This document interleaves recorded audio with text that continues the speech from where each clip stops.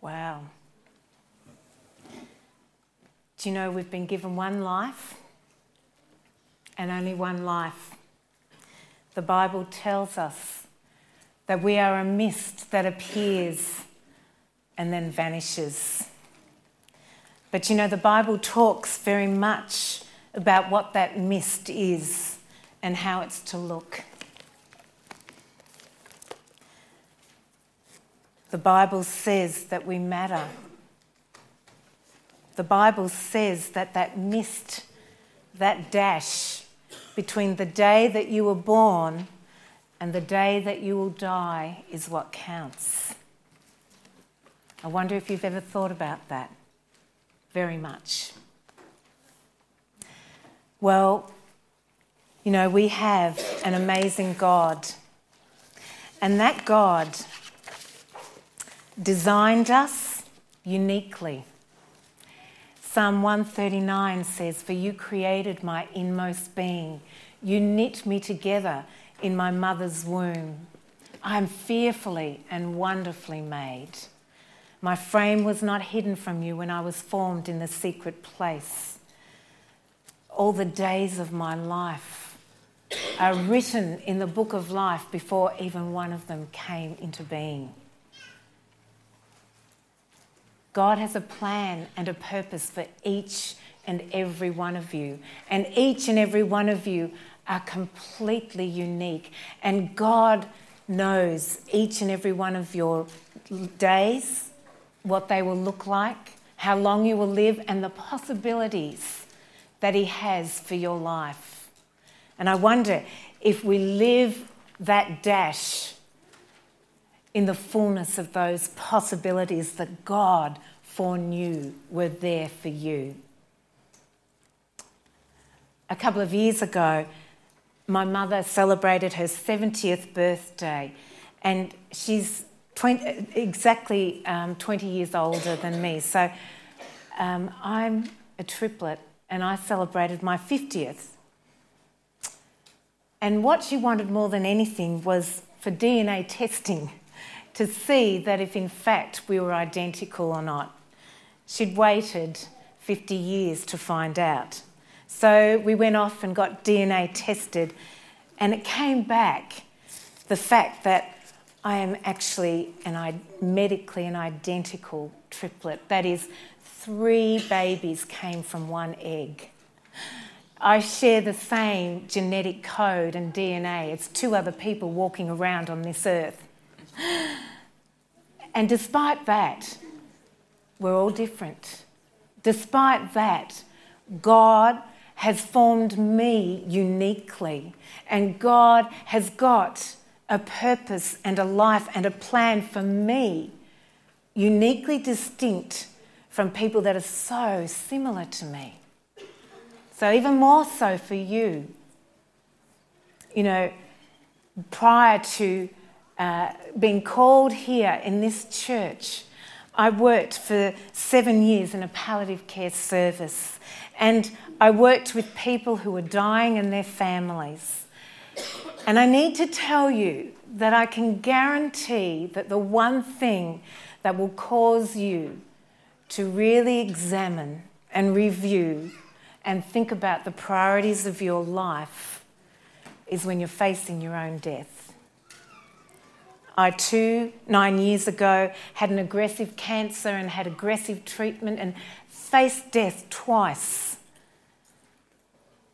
And I look back at that time and thank God for that experience, because it helped to reprioritise my life. It jolted me into thinking about what really matters, what really counts.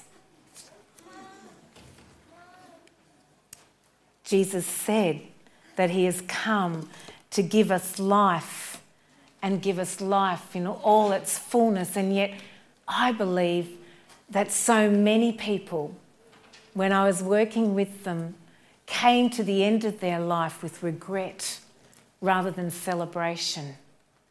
Regret of not loving where they could have, of not taking the risks out of comfort zones to make a difference, of holding on to hurts and baggage rather than taking the courage to surrender and to be restored, of remaining small when they could have been so big, of not growing or enlarging your heart through mistakes or applying the lessons to new beginnings, of not learning to persevere and endure but to give up too soon, of blaming too much on the past and others rather than taking responsibility, of not climbing that mountain, of not taking that risk, of not loving as deeply as you should have.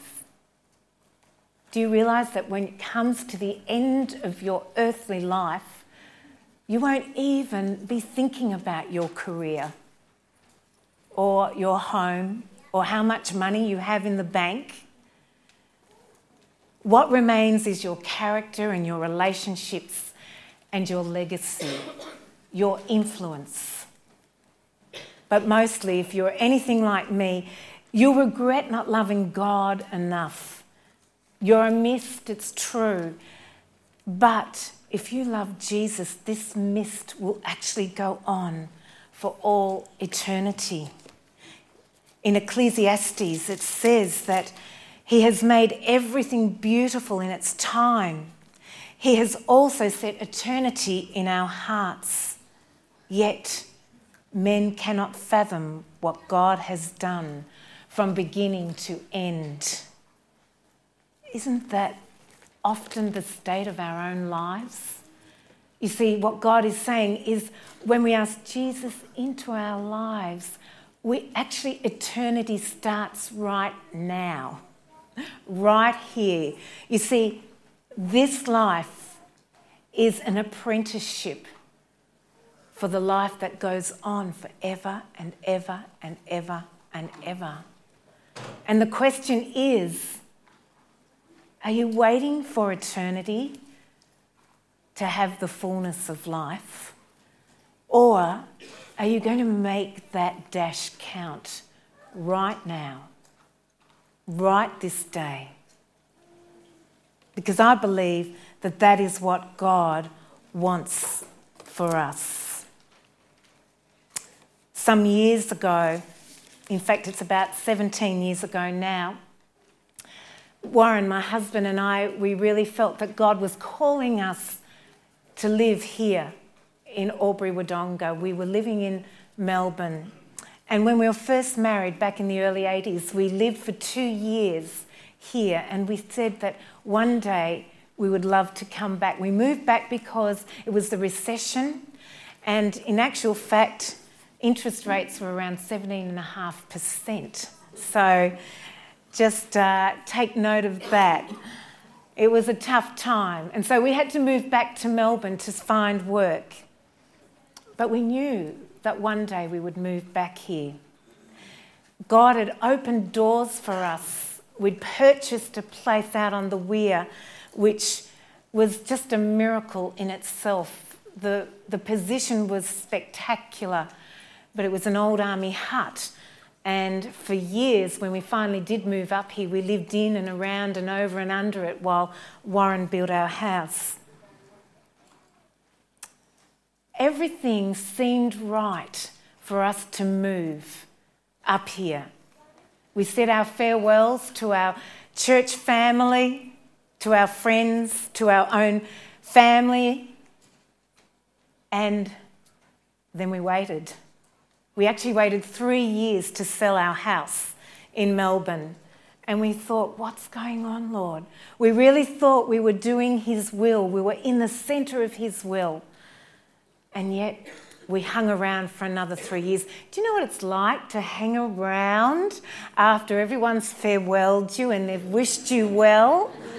You end up feeling like a bad smell, really.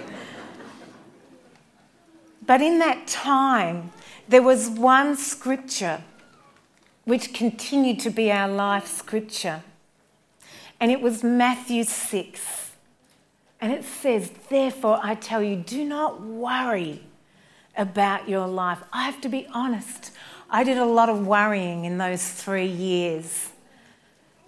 But God says, don't worry about your life, what you will eat or drink, or about your body, what you will wear, is not life more important than food, and the body more important than clothes. But, and I love it when the scriptures say but, because we know when the scriptures say but, we're about to learn something really big. We're about to learn something that is life-changing. And this was what was life-changing.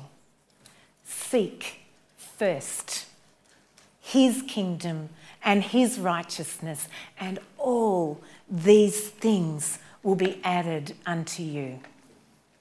Eternal life begins with our faith in Jesus Christ. This life, this dash, is a life in his present kingdom now on earth and available to each and every one of us. It's about living now in kingdom living, not living only for what we can get out of life, but for the priorities of God in our lives. How life-giving it would be to say that God's words and his will for us is not just a good way to live, but it's actually the best life strategy that we could ever have. Prioritising a life of obedience is how we make the dash count. But you might say, that's fine for you, Gail. You're employed to live a godly life. You're employed to serve God and make God his priority. Well, Dallas Willard, in his book, The Divine Conspiracy, Rediscovering Our Hidden Life in God, says, he, Jesus, matters because of what he brought and what he still brings to ordinary human beings, living their ordinary lives and coping daily with their surroundings. He promises wholeness for their lives. In sharing our weaknesses, he gives us strength. And through his life, he imparts the qualities of kingdom life and eternity. He comes where we are and he brings us the life we hunger for. You see, Jesus came as a blue-collar worker. He came as a carpenter. And he lived a very ordinary life up until his mission. And if he was to come today, he could carry out his mission through almost any servant and useful occupation. He could be an accountant, a computer engineer, a bank clerk, an auditor, an editor, a doctor, a homemaker, a childcare worker, a waiter, a teacher, a farmer, a lab technician, or a mechanic. And if he were to come today, he could live in your flat or your house, hold down your job, have your education and life prospects, and live within your family, surroundings and time. None of this would be the least hindrance to the eternal life he has for us right now, right here, as we live in and through him. Because our human life is not destroyed by God's standards or life, but it's fulfilled in them alone. Living in him is how we make the dash count. Being obedient and making him the priority in our lives is how we make the dash count. Some wise person once told me that if you are truly living daily in him, allowing his presence in all you do, reading, even if it's only a few lines of his precious word daily, and asking him to be with you daily, being open to his spirit at all times, then where you are and what you are doing right now is his will for you. That makes sense, doesn't it? If we're living fully in him, then we'll know what his will for us is. And if we respond with obedience, I can truly guarantee you, even looking at my own life, that you'll really know what life to the full really means. I wonder if anyone has done a jigsaw puzzle and has found it frustrating because one of the pieces is missing. Sometimes our lives can feel like the pieces are all scattered around us. We ask for wisdom, but as Karen said earlier, we resist the experiences that will grow wisdom in us. Sometimes we reach only for the pieces of the puzzle we like, and we say to God, I only like the nice colours. I don't like the dark colours. Could you put the pieces of my life together without the dark colours? And yet I have to tell you that it's often only in the dark colours, when we're in the valleys, that we truly know the depth of our relationship with Jesus Christ, that we truly know life. Jesus said that he'll walk through the valley of the shadow of death and that he'll be with us. Sometimes we ask for guidance, but instead of looking to God's view and Jesus' teachings regarding what our life should be like, we pick and we choose, we sort and we separate. We pray for direction, but resist it when it's given, or don't respond to the promptings of the Holy Spirit because of time or laziness or inconvenience. We can even tell God, I love you, God, and then go away from prayer looking for something more enjoyable to do. And sometimes we even say, I'm going to leave this problem with you, God, but then pick it up again as soon as we've left it. It is true that God holds all the pieces of the puzzle of our life together, but he needs our active cooperation, our partnership, our will to meet with his will and to make our lives count, to make his will in our lives a priority and to obey that, to put the whole picture together. You know, the Israelites were a case in point. The whole Old Testament is testament to God's faithfulness to a people that he wanted them to honour him so that the world would come to understand who this awesome, faithful, mighty God is. And like all human beings, at times they had real bursts of obedience, but mostly they were disobedient. And we know the story of when they left Egypt and they were slaves in Egypt, and then God drew them out of Egypt through Moses, who was an ordinary man. He just had a pretty extraordinary life. And they wandered around in the wilderness. Why? For 40 years through lack of obeying God. They ate bread, manna from heaven, and water. What does bread and water as a food symbolise? It's prison food. Even though they were redeemed out of slavery, their disobedience kept them imprisoned in the wilderness for 40 years. And you know, two people, only two from that generation ever got to move into the life that God had for them. Only two, and they were two that had obeyed God. Deuteronomy gives us a pretty good example of what life is like when we don't obey God. It says there, the Lord will give you an anxious mind, eyes weary with longing, and I can hardly read this, despairing heart. You will live in constant anxiousness or suspense, filled with dread. Does that describe some of your lives here today?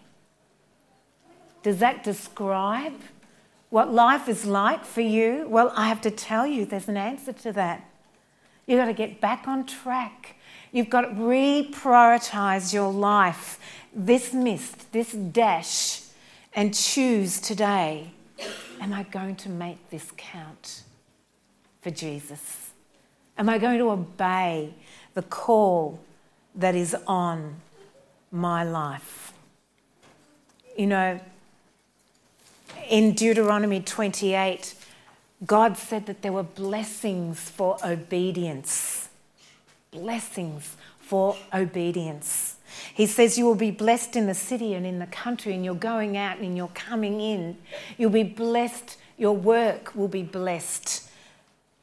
Your crops and your livestock. In other words, everything that we could conceive of in our earthly life will be blessed if we obey God. And there is a key to this. Just only a few chapters over in Deuteronomy 30, 19 to 20, he says, "This day I call heaven and earth as witnesses against you, that I have set before you life or death, blessings or curses. Now choose life." It's a choice. Life does not just happen to us. Some things do.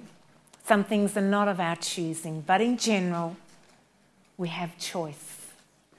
Do we choose the things of God, or do we choose our own way? Because that way will lead to destruction. But when we choose God and choose his way, we have life. We have blessing. Love the Lord your God.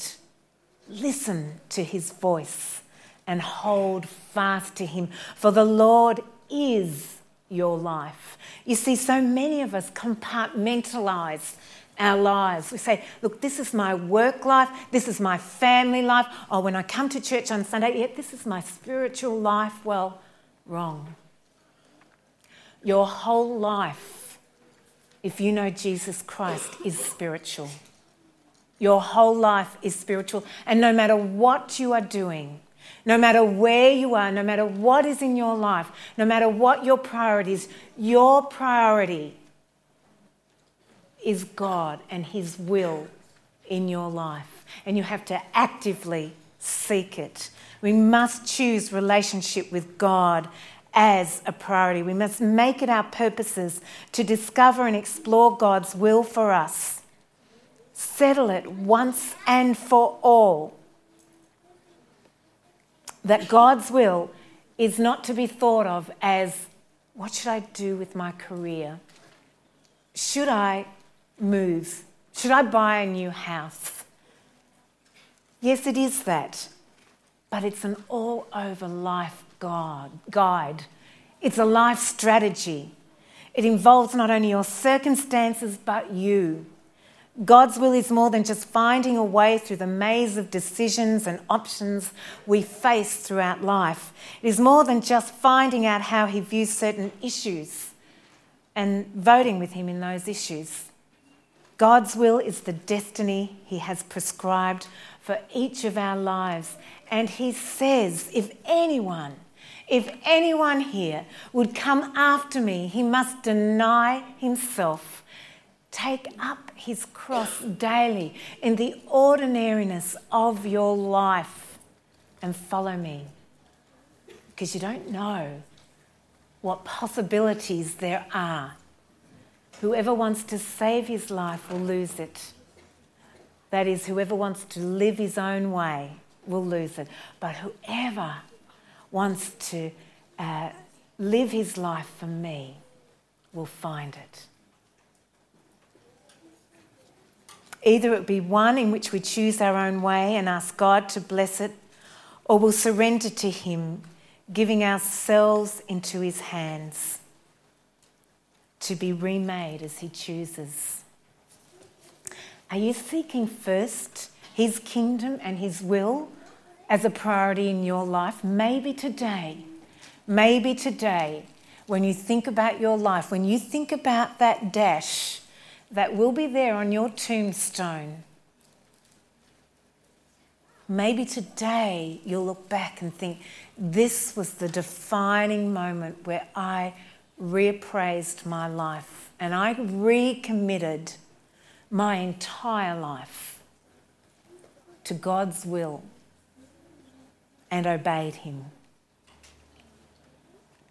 There's one scripture that if any scripture today leaps out at you, I would ask that you go home and you read and you pray. And I want to throw out a challenge. I would love for you to pray this scripture every day for 1 month and see what God can do in and of your life. And it's this scripture, and I'm sorry it's so hard to read. It's Colossians 1:9-12. Take it down, take it home, and imbue it in your life and let it live in your life. For this reason, since the day we heard about you, we have not stopped praying for you and asking God to fill you with the knowledge of his will through all spiritual wisdom and understanding. And we pray this in order that you may live a life worthy of the Lord. Who here today wants to live a life worthy of the Lord? We sang a beautiful song about how I will honour God. God's purpose for us is to obey him and to live a life that is worthy for him.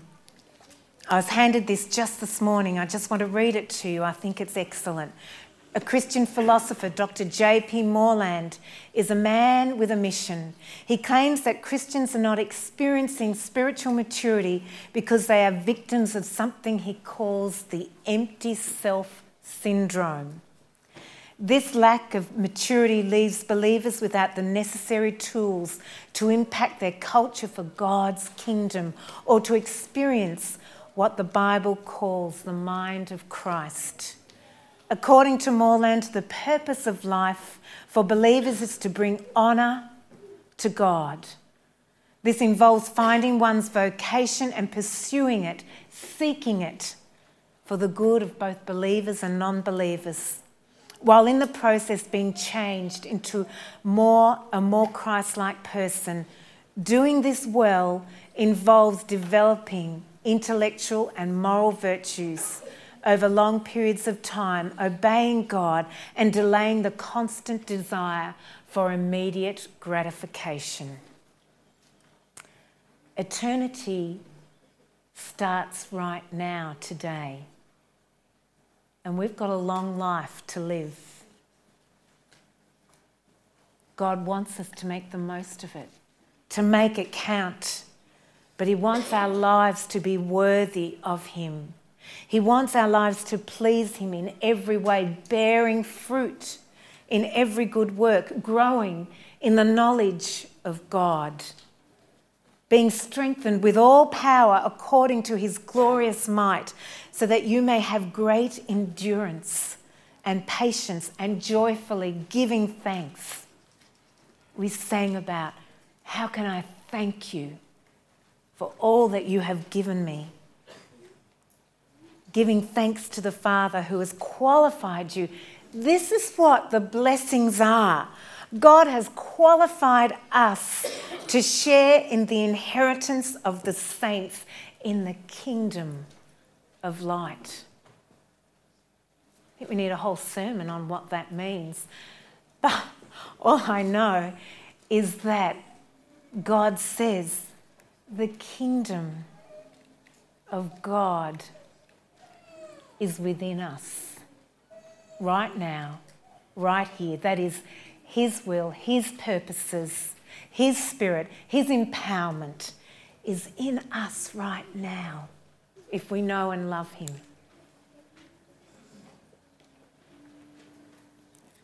We need to live a life worthy of our Lord.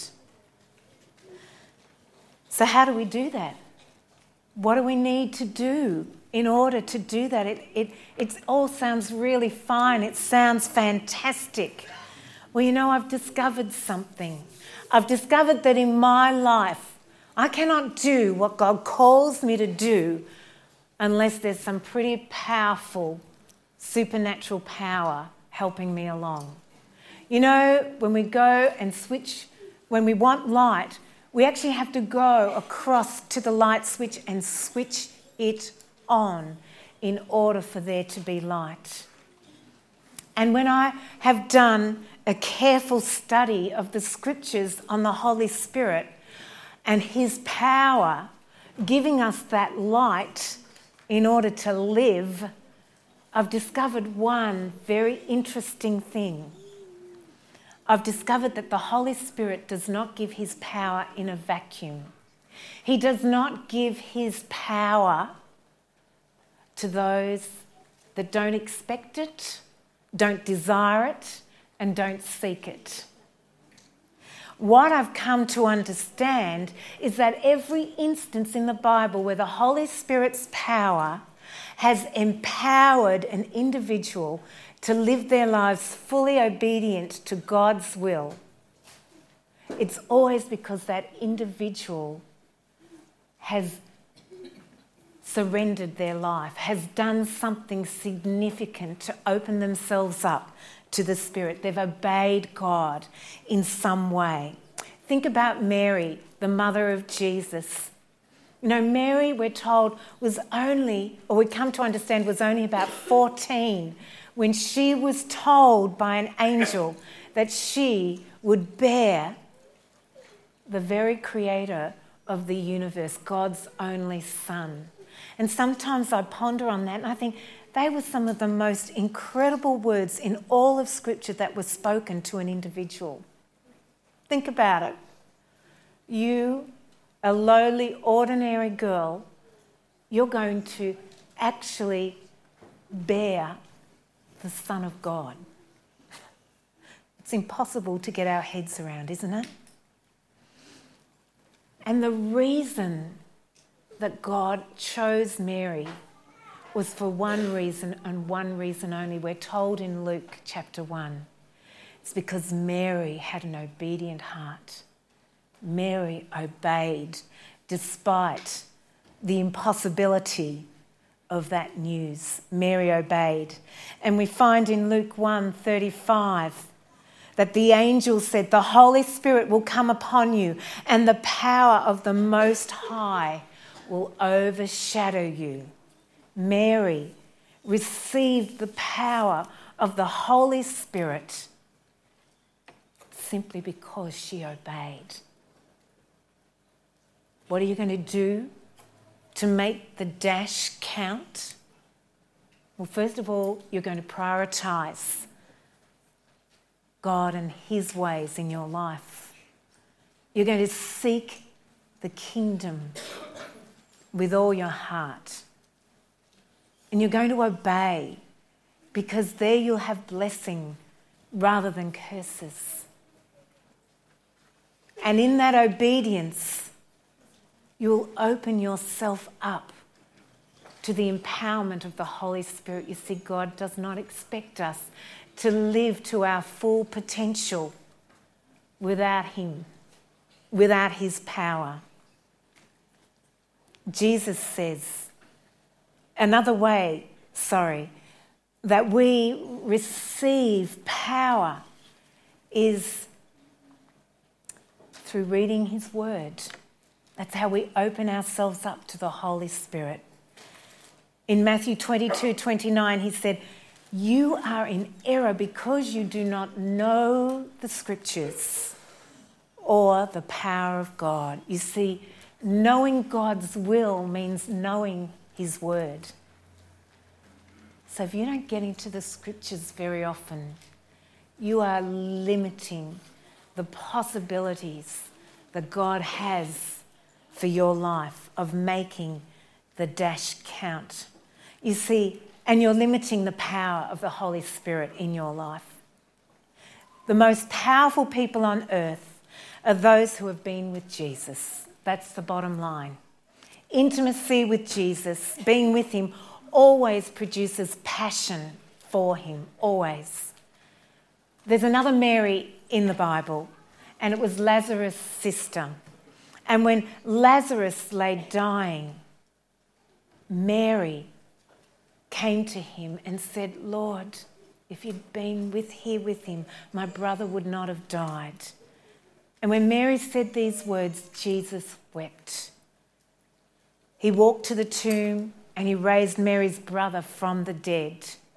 Now, Martha had had a previous conversation about the fact that she knew that he was Jesus Christ. And Martha could have got a great theological teaching out of Jesus, but a person like Mary could break Jesus' heart and move him to raise someone from the dead. People who have Mary's passion for the Lord Jesus can move him in such a way that others cannot. Passion for Jesus gave Mary access to the power of Jesus. Does that make sense? I knew a man once who had a passion for Jesus and loved spending time with him. His name is John Docking, and he's a dear friend. 2 years ago, though, John turned 60, and he had literally thought his usefulness for Jesus was completed. He'd successfully raised his children. He was not exactly fulfilled, but prepared to continue to work part-time at TAFE here at Albury. But his passion for Jesus led to a power through the Holy Spirit of turning his life upside down. Just last week, he and Marg headed off to Uganda for 2 years. He'd made Jesus his first priority. He obeyed. And then through his passion for Jesus, allowed the Holy Spirit's power to enable him to believe that he was still useful and called by God. God's plan for us is making the dash count. I was at a seminar yesterday, and my supervisor, who is in her late 70s, was at this seminar. And she, after all her years of study and experience, still hungered to know more. Last year, Warren and I were at a 2-day leadership in-service in Melbourne, and who should be there but Norman Pell, over 80, but still seeking out the knowledge of God in so many different ways, knowing that there's more to life. God is not done with him yet. There's still more to learn. There's still more to do. He's being obedient to God and God's call on his life. Making the dash count is what we need to do. God says that we need to be joyful in our lives. Thank him for all that he has. See, I want you to remember in that Psalm 139 that Jesus said, all the days of your life, your life, your life, your life, my life, are ordained in his book of life before any one of them came into being. And they matter. They matter to God. They matter that your lives are worthy of him, that you honour him.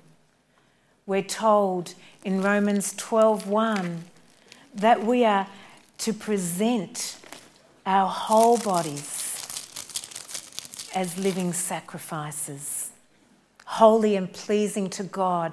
This is our spiritual act of worship. Our question today: are you going to make the dash count?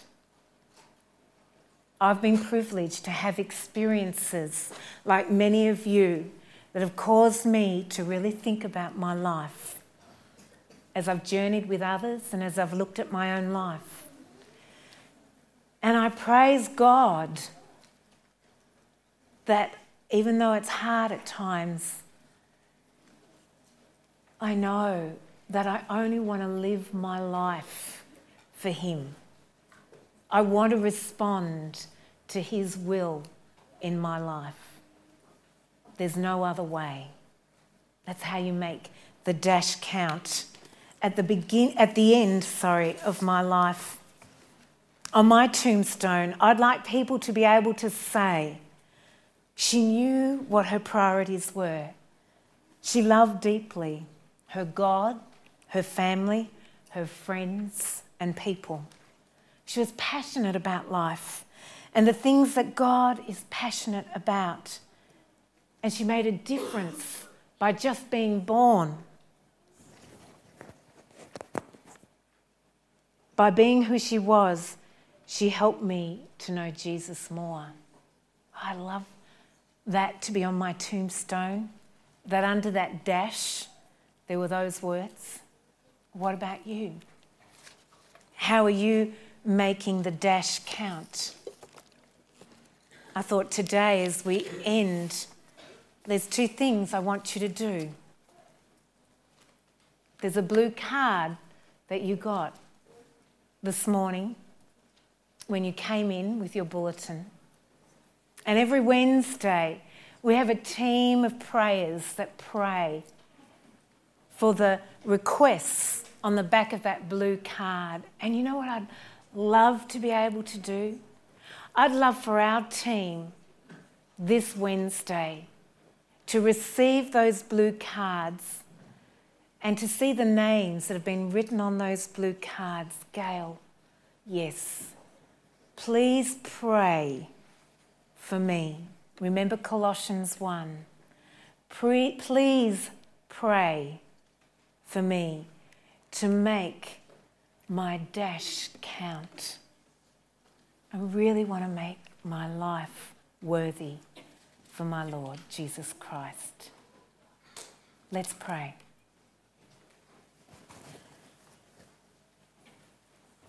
Lord Jesus, we thank you for this one life that you have given to us. And today I pray that there is someone, even if it's only one, that has been moved in this room today to reprioritise their life, to recommit, to reassess, or maybe commit for the very first time to live a kingdom life now, here on earth, and then for all eternity. I would just pray, Lord Jesus Christ, that you would convict even just that one person to make a difference for you, Jesus, to make a difference for this world, to have an influence in the everyday sphere of their lives for you, Jesus. Oh Lord, equip, empower us. Through your precious name we pray. And let us leave knowing that our lives are so precious to you, that they're worth the cost. They're worth the surrender. They're worth the daily losing of self in order to fully live. In your precious name we pray. Amen. Just want